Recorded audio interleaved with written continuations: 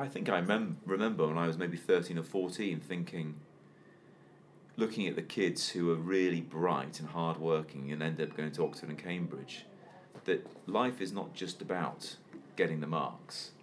You've got to grow in other ways, and that's growing socially, it's growing with your communication skills, storytelling, and that's where I suppose I formulated my belief that stories are what makes the world go round.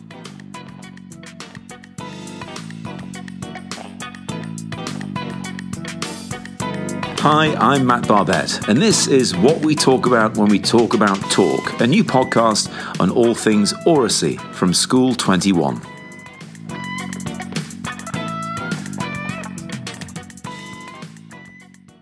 Hi, Amy. Hi. We both just had quite a lot of cake. Yes, we're worried that it made our voices cloggy. Yeah, we should have done some sort of vocal warm-up, really, shouldn't we? Yeah, we've never done one, but perhaps that would make a difference. I mean, I did say on a previous recording that, I feel very much like an amateur. I think that's clear to everyone. I'm just attempting to live into that amateur role. Okay, exciting. We can reveal, we're sort of not fully pulling back the curtain. Drum roll. Yeah, so there's like a half little drum roll, slightly pulling back the curtain, but then swiftly pulling back. So we'll give you a bit of an insight into what's going on with the Great Oracy Exhibition. The day is going to start with 3 assemblies, and it's going to end with 3 panel discussions, which we've got some really exciting guests coming in to speak. But as a guide, we can tell you what those 3 themes are going to be. So it's going to be framed around oracy and self. So what does my voice say about me and my identity? How does oracy shape me, and how can it help me understand myself? Then you have oracy and school. So what does a school sound like in the future? And how does oracy help build a culture in present schools and for future schools? And then oracy and society. So how can we use oracy in the classroom to actually affect national and global discourse and hear from some unheard voices? It's exciting, yeah? It sounds really good. It's 3 really, really strong areas to explore. Definitely. So that's a kind of guide of what you'll get on the day. Today, in this podcast, I went and spoke to Matt Barbette, who was an ex-newsreader. He was a newsreader for like a decade, worked on various things like GMTV, and now he works as head of communication at a company called Freud's. It was a really cool place to visit, and he had a lot of really good things to say. So, let's have a listen. What would be your advice to a novice? In terms of what? Interviewing. In terms of interviewing, the best interviewers and the best interviews involve listening. But I find the best interviews I've done work much more like a conversation. You know, there's toing and froing. I would always try and pick up on what someone has said. Not just say, okay, that's the answer. Next question, completely unrelated. Yeah. You think about how conversation flows and what kind of surprises conversations can throw up. And that's really what I would be after in an interview. Often I take the view with interviewing and just life in general, that if you know there's a safety net there, you'll use it. You're talking of this sort of purely reactive conversational interview. So to a degree.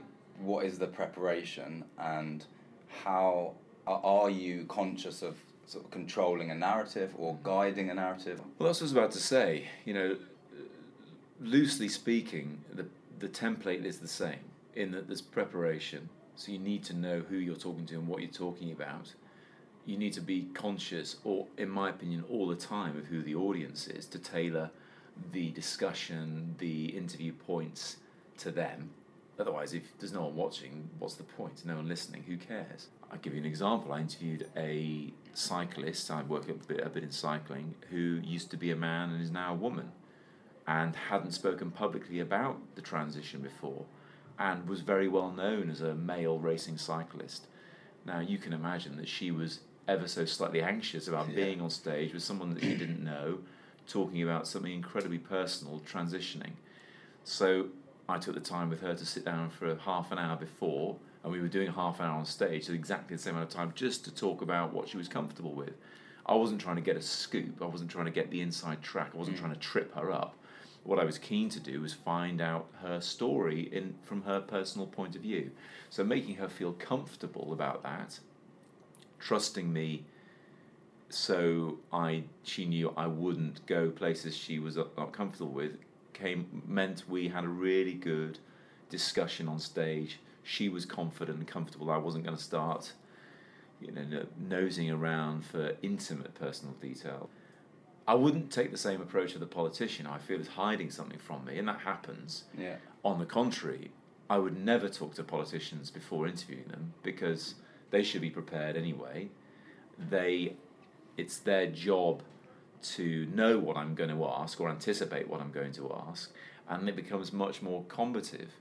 On a couple of occasions, you want to make the audience see how this politician is not telling the truth to you. It's my job to, put it bluntly, give them enough rope to hang themselves with. So the thread seems to me empathy, in that individual empathy in terms of who you're speaking to, but also a wider empathy to the audience and the listenership. Because that's interesting, because that links with this social and emotional strand of oracy. There's taking account the level of understanding of the audience. Yeah.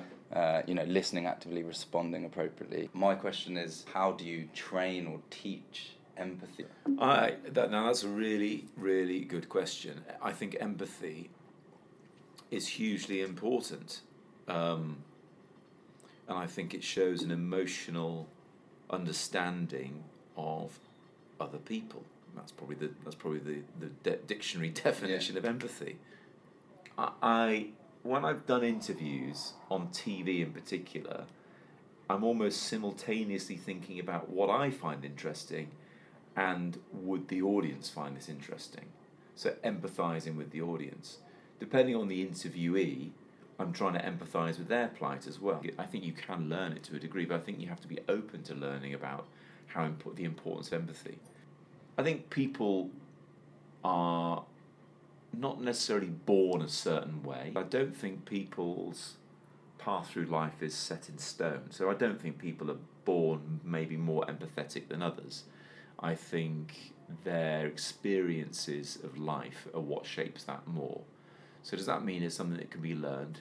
It probably is. Perhaps it's more that what can be learned is reflection, and the reflection can produce empathy. Yeah, I think, yes. I think, I'm married to a psychologist, so we talk about the effects of behaviour, the effects of stimuli on someone's behaviour over and above the chemicals within us, the way our genetics are affecting our behaviour. I firmly believe that we are more a product of our environment than we are, our birth, okay?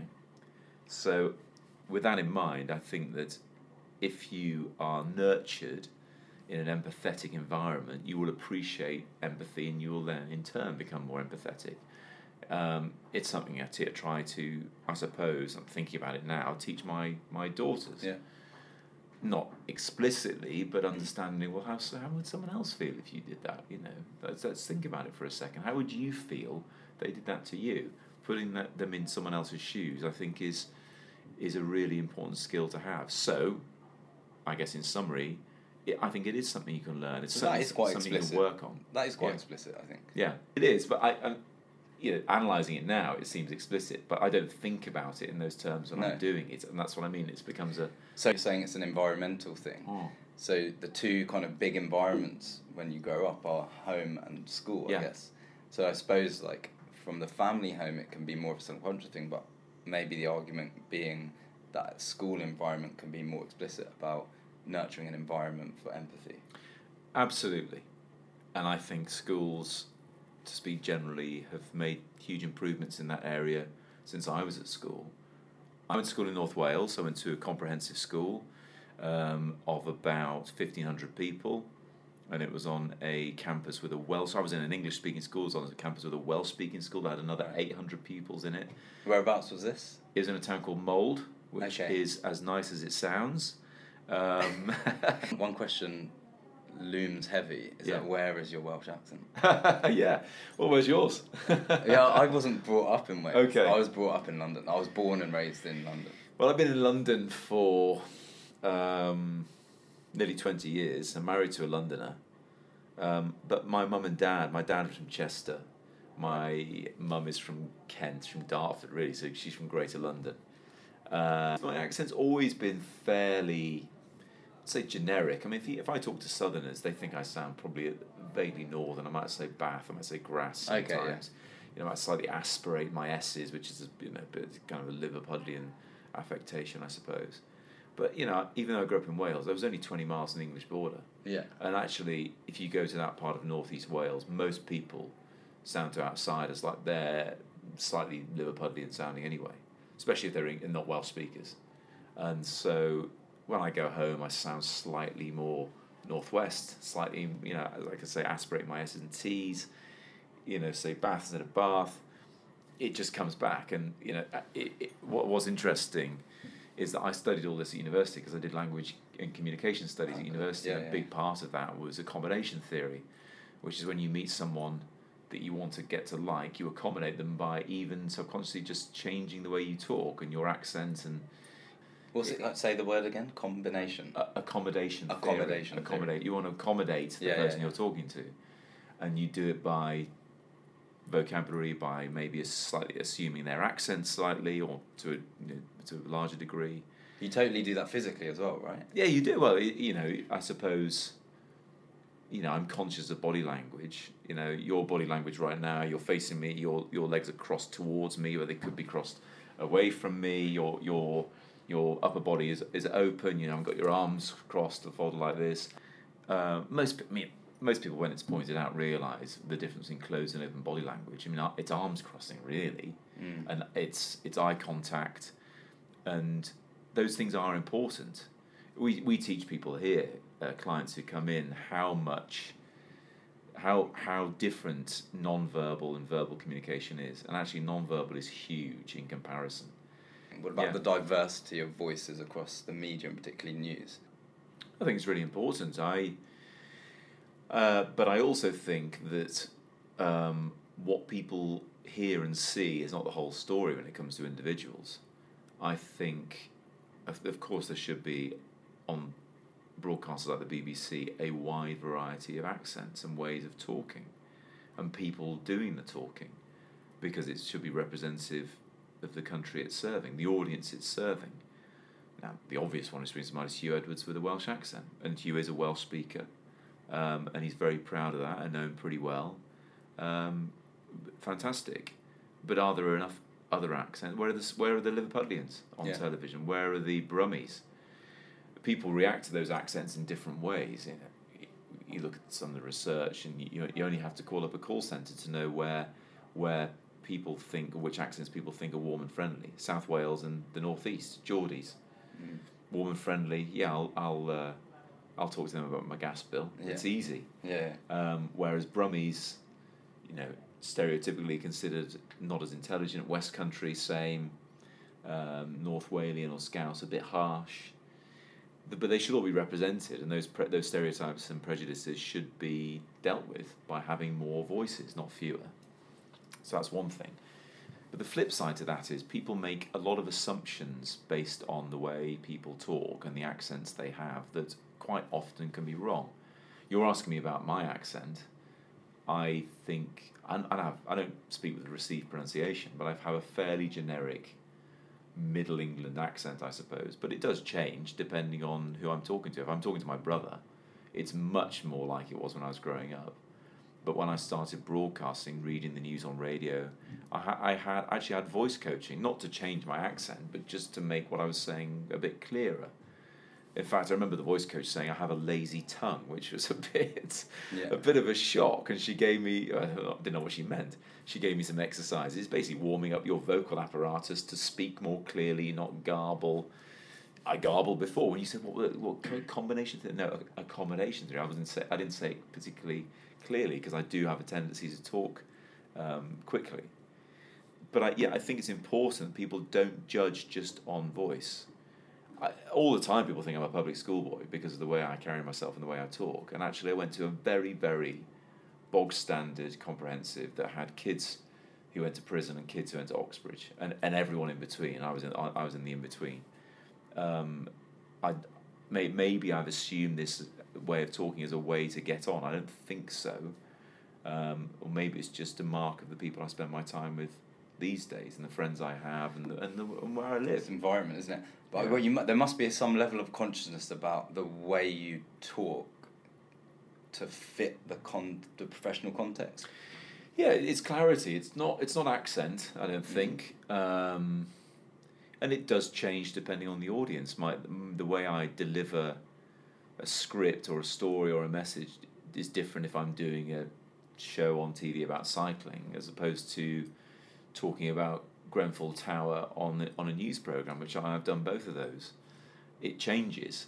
Now, not radically, but it just shows an empathy with the audience. It's back to that point again. If I'm delivering some difficult, miserable news, which I don't really do anymore, I've left that world last year, but I did for a long time prior to that. If I'm doing that, the pace changes, the look on my face changes. I'm not going to do it with a smile on my face, of course not. And actually, this is another thing people perhaps don't realise is you sound different depending on your expression. Even on radio, you can hear if people are smiling. Yeah. You can't see their faces, but if someone's delivering a happy message, even on radio, you'd say you should smile when you're doing it because it changes your delivery. The opposite is true. If you're delivering a message that's miserable, thousands of people have died, hundreds of people have died in a disaster or a war or something, then the look on your face is solemn. The voice changes accordingly. It's not sing-song. The intonation might be flattened slightly. It's much more sober, clear, perhaps slower delivery. These things are like a feedback loop. You behave this way, you sound this way, you sound this way, you behave this way. Yeah. Are these all micro decisions you're making in the moment? Beforehand, is there a level of conscious thinking about your kind of physicality of voice and body language, or is it upon reflection? No, it's upon reflection.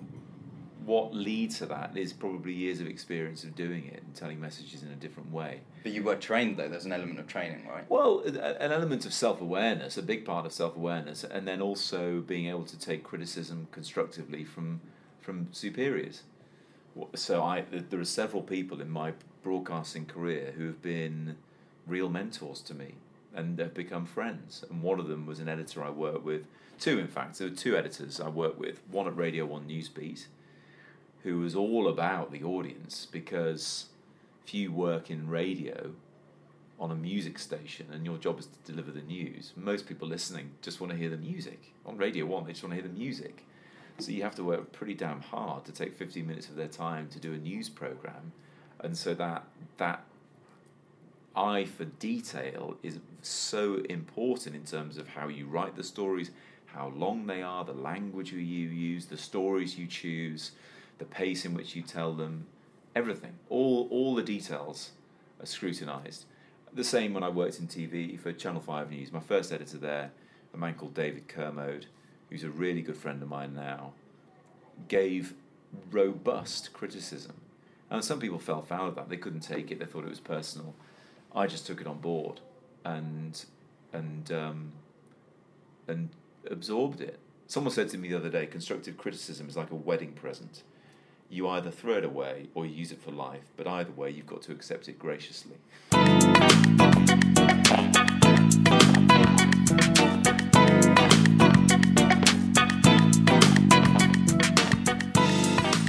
you know what?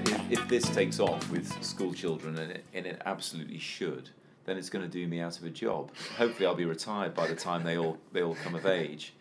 I think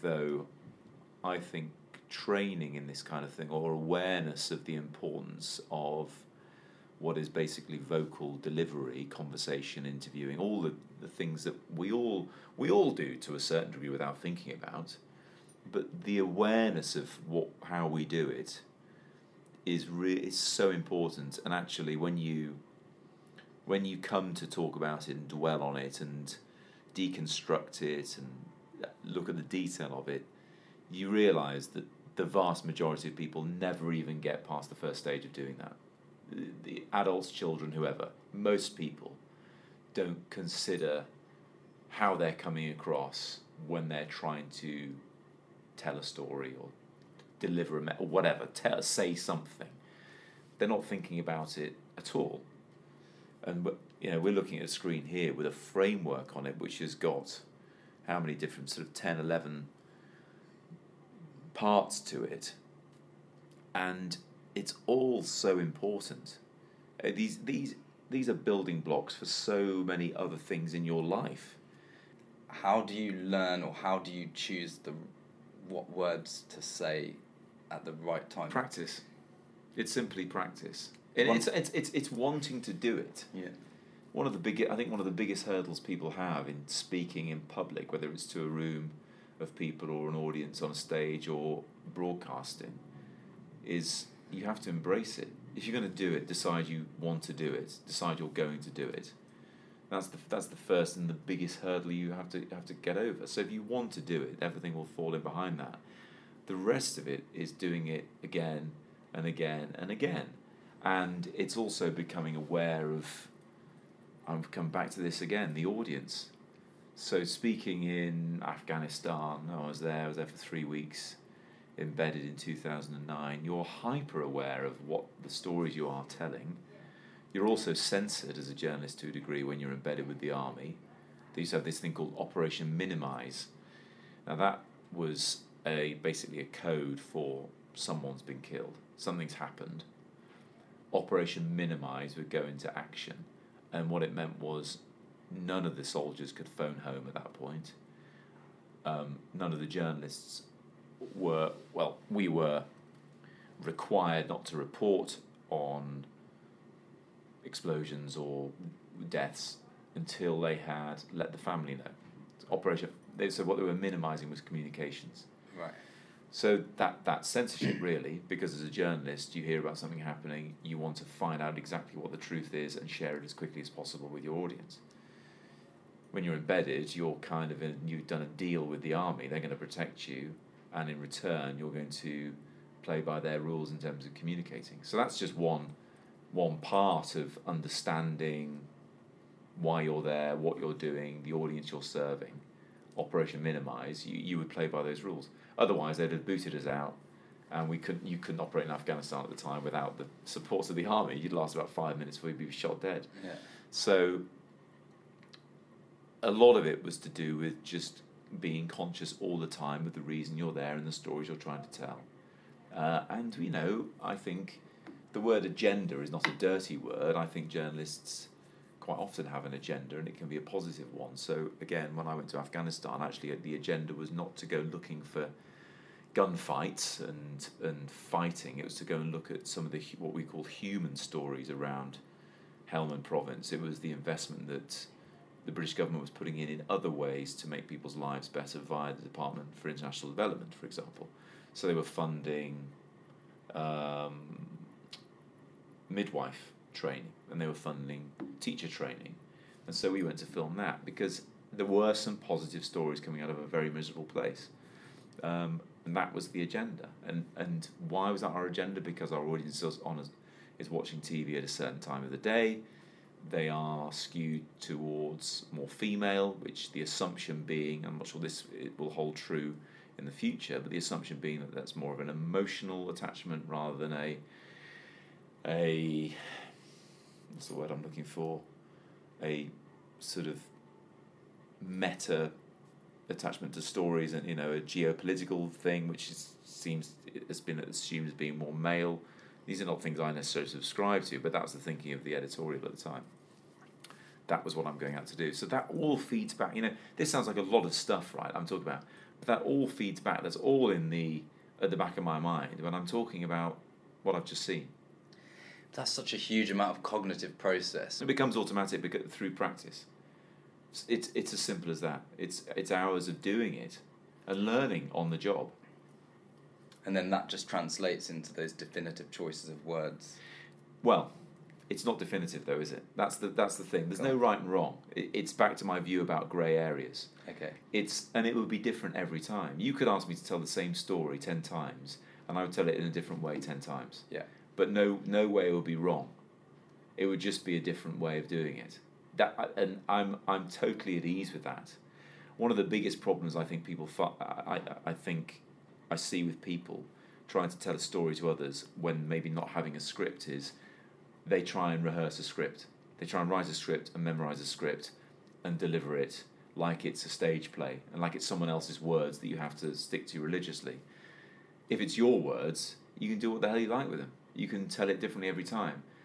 You see it so often that people have a script and they forget the script and they try and get back to the script and they mess it up and they panic and it all just comes collapsing, it comes crashing down. And I know that because I've done it. When I was doing news programs, so that some of the biggest audiences I had in the millions, but you're not thinking about millions of people. Are you thinking about the words you choose? No, you're thinking about the audience you want, actually. You're thinking about who... Now, you could never know who the audience really is for a TV program when they're anything above the thousands, I suppose. You can never know each person. What you're doing is assuming that they're watching you because the message you deliver appeals to them or the way you tell the story appeals to them. From the delivery point of view, the editorial, the newsroom, I suppose, we have in mind the kind of audience we're after. Now, some places will boil that audience down to an individual. Now, rightly or wrongly, GMTV used to have a target audience that they would call Tracy Tower Block, okay? And they would use that to help visualize who they're talking to. It sounds, these days, woefully patronizing to say that. But who they meant by Tracy Tower Block was our audience is female by and large. It's mums. It's people who are not wealthy. They may be lower middle class or, C2DE, to use the old-fashioned way of grading people's social class. It's age 20s. So you take all those factors into account, and they came up with someone called Tracy Tower Block, which I always thought was comical because it was kind of offensive. But you can see why they did it, because if you're talking to that individual, you're hitting all these other groups, and they're the groups you want. And in the case of GMTV, as it was, those are the groups that the advertising is targeted towards. A lot of people, there's that thing about people who are good on radio, the listener often says, you feel like they're just talking to me. Well, I was about to come on to that point. You're not talking to millions of people, you're talking to one person. No one in the audience is sitting there thinking, I'm one of millions. They're sitting there thinking, you're talking to me. That's the crux of delivering a message to an audience. You're not really talking to an audience. I said this the other day to someone. You're talking to individuals. No, people do not listen in the same way as the person next to them. Now, a lot of things, a joke might appeal to a lot of people and they all laugh. You very rarely get everyone laughing in the same way at the same joke. Even when they've gone to a comedy show, people react in different ways. They are all individual, and storytelling is about, or vocal storytelling is about doing it in a way that makes that person feel that you're only talking to them. So when I was talking to a camera, one of the first lessons I learned was never sit there thinking there's millions of people looking at me through that lens. I mean, that would have been a lovely thing, but unfortunately never quite reached those highs. You're imagining one person. I used to sometimes imagine it was my mum standing behind the camera. So I'd just be talking to my mum or a mate down the pub, depending on the story. Or if it's a serious story, I'm talking to someone who might be a neighbour in Grenfell Tower. Or but you have one person in mind. And it comes back to that initial point of empathy. That's how you deliver an empathetic message, because you're doing it one-to-one, I think. That was always the approach. Now, there's no perfect, there's no black and white here. It's changeable, it's different every time, but that's the aim, really. And I think that's the aim of a good orator. It's really good. 3 final things. Sure. What was your favourite subject at school? My favourite subject at school was maths, not because I was any good at it, but because she was my favourite teacher. That's my next one. Yeah. Favourite teacher and why? My favourite teacher was Miss Evans, who was my maths teacher. I got a B at GCSE maths. I don't do anything mathematic now. Probably didn't since. I wish I had with hindsight, because I think the STEM subjects are hugely important, especially important for girls, because there aren't enough of them doing it. But so my maths teacher is a woman. I don't really know much about her background. I think she was single. She was middle-aged. What made her a good teacher, though? She was a laugh. Right. And so this, again, helped shape me, I suppose, as a communicator. There was light and shade. You could have a laugh with her, but you knew when she was being serious, because you got the contrast. She was just serious all the time. It just becomes, it loses impact. But if she could enjoy your company, she did. She enjoyed teaching. She would have a laugh with us. And then when she said, look, right, down to work now, you knew she meant it. And therefore we did it, because we took her seriously. She told me off. She made me sit on the floor to do work. She moved me. But all the time, even though I was probably a bit cheeky, I could tell she liked me. And I liked her as a result. And she got the best out of me. So Miss Evans, I'd love to know what she's doing now. Fiona Evans, her name was. And also my media studies teacher, because I was doing a subject that actually helped get me into what I'm doing now. Yeah. And he was passionate too. I think the essentials of anyone doing any job well is caring about it, being passionate about it. Knowing what you know now, give one piece of advice to your teachers. To my teachers? To your teachers that taught you.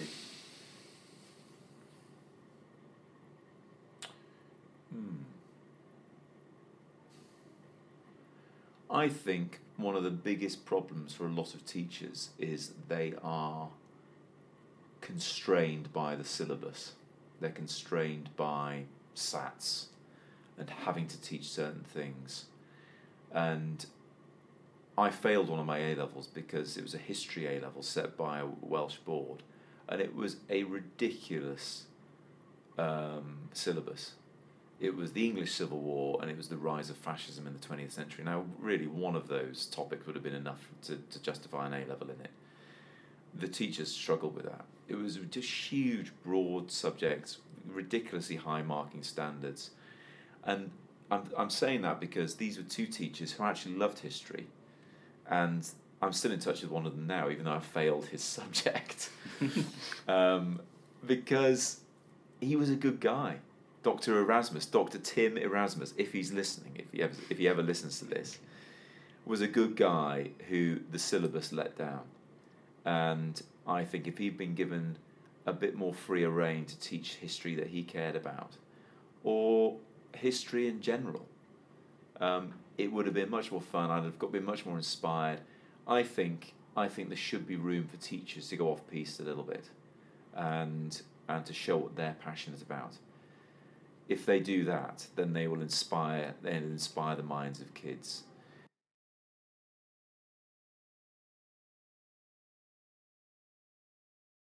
Matt Barbette was good, yeah? Really good. I enjoyed that. I think I just love that he just puts all the emphasis on listening and empathy. You know, I've said it before and I'll say it again. A number one priority for any school should be to nurture an environment of empathy. And listening is a big part of that. And Oracy can literally give you the tools to create an environment and allow students to have empathy, i.e. gain perspective of other people, put themselves in other people's shoes. Really good. So, Amy, you have a quote for us. Yep, this week's quote comes from XP School, which is a pioneering school in Doncaster. It's a secondary school. They only do project-based learning, so no specialised teachers. I guess they're specialised, but the children aren't doing the subjects by themselves. They're all doing them kind of cross-curricular and through projects. And this is a quote that came from there.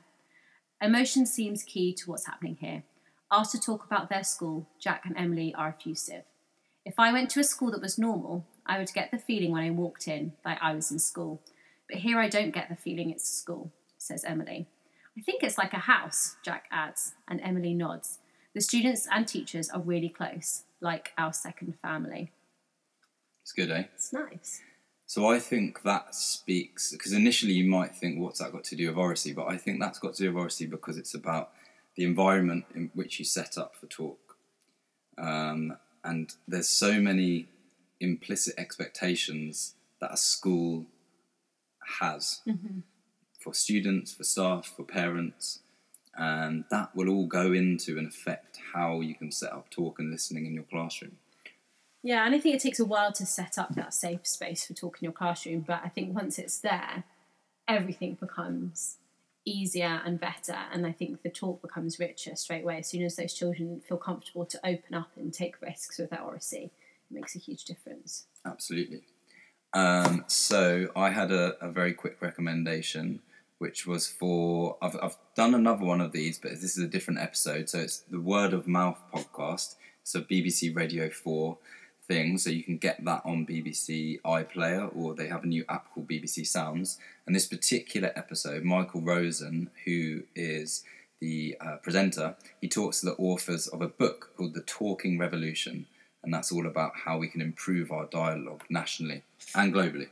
So they talk a lot about some of the things that Matt was talking about in the interview, about nobody's actually listening. Everyone's just going around output of data, talking to win. Yeah. Nobody's actually listening to one another. So a big part of actually improving the dialogue, having a better conversation, is listening. So it kind of links with the interview.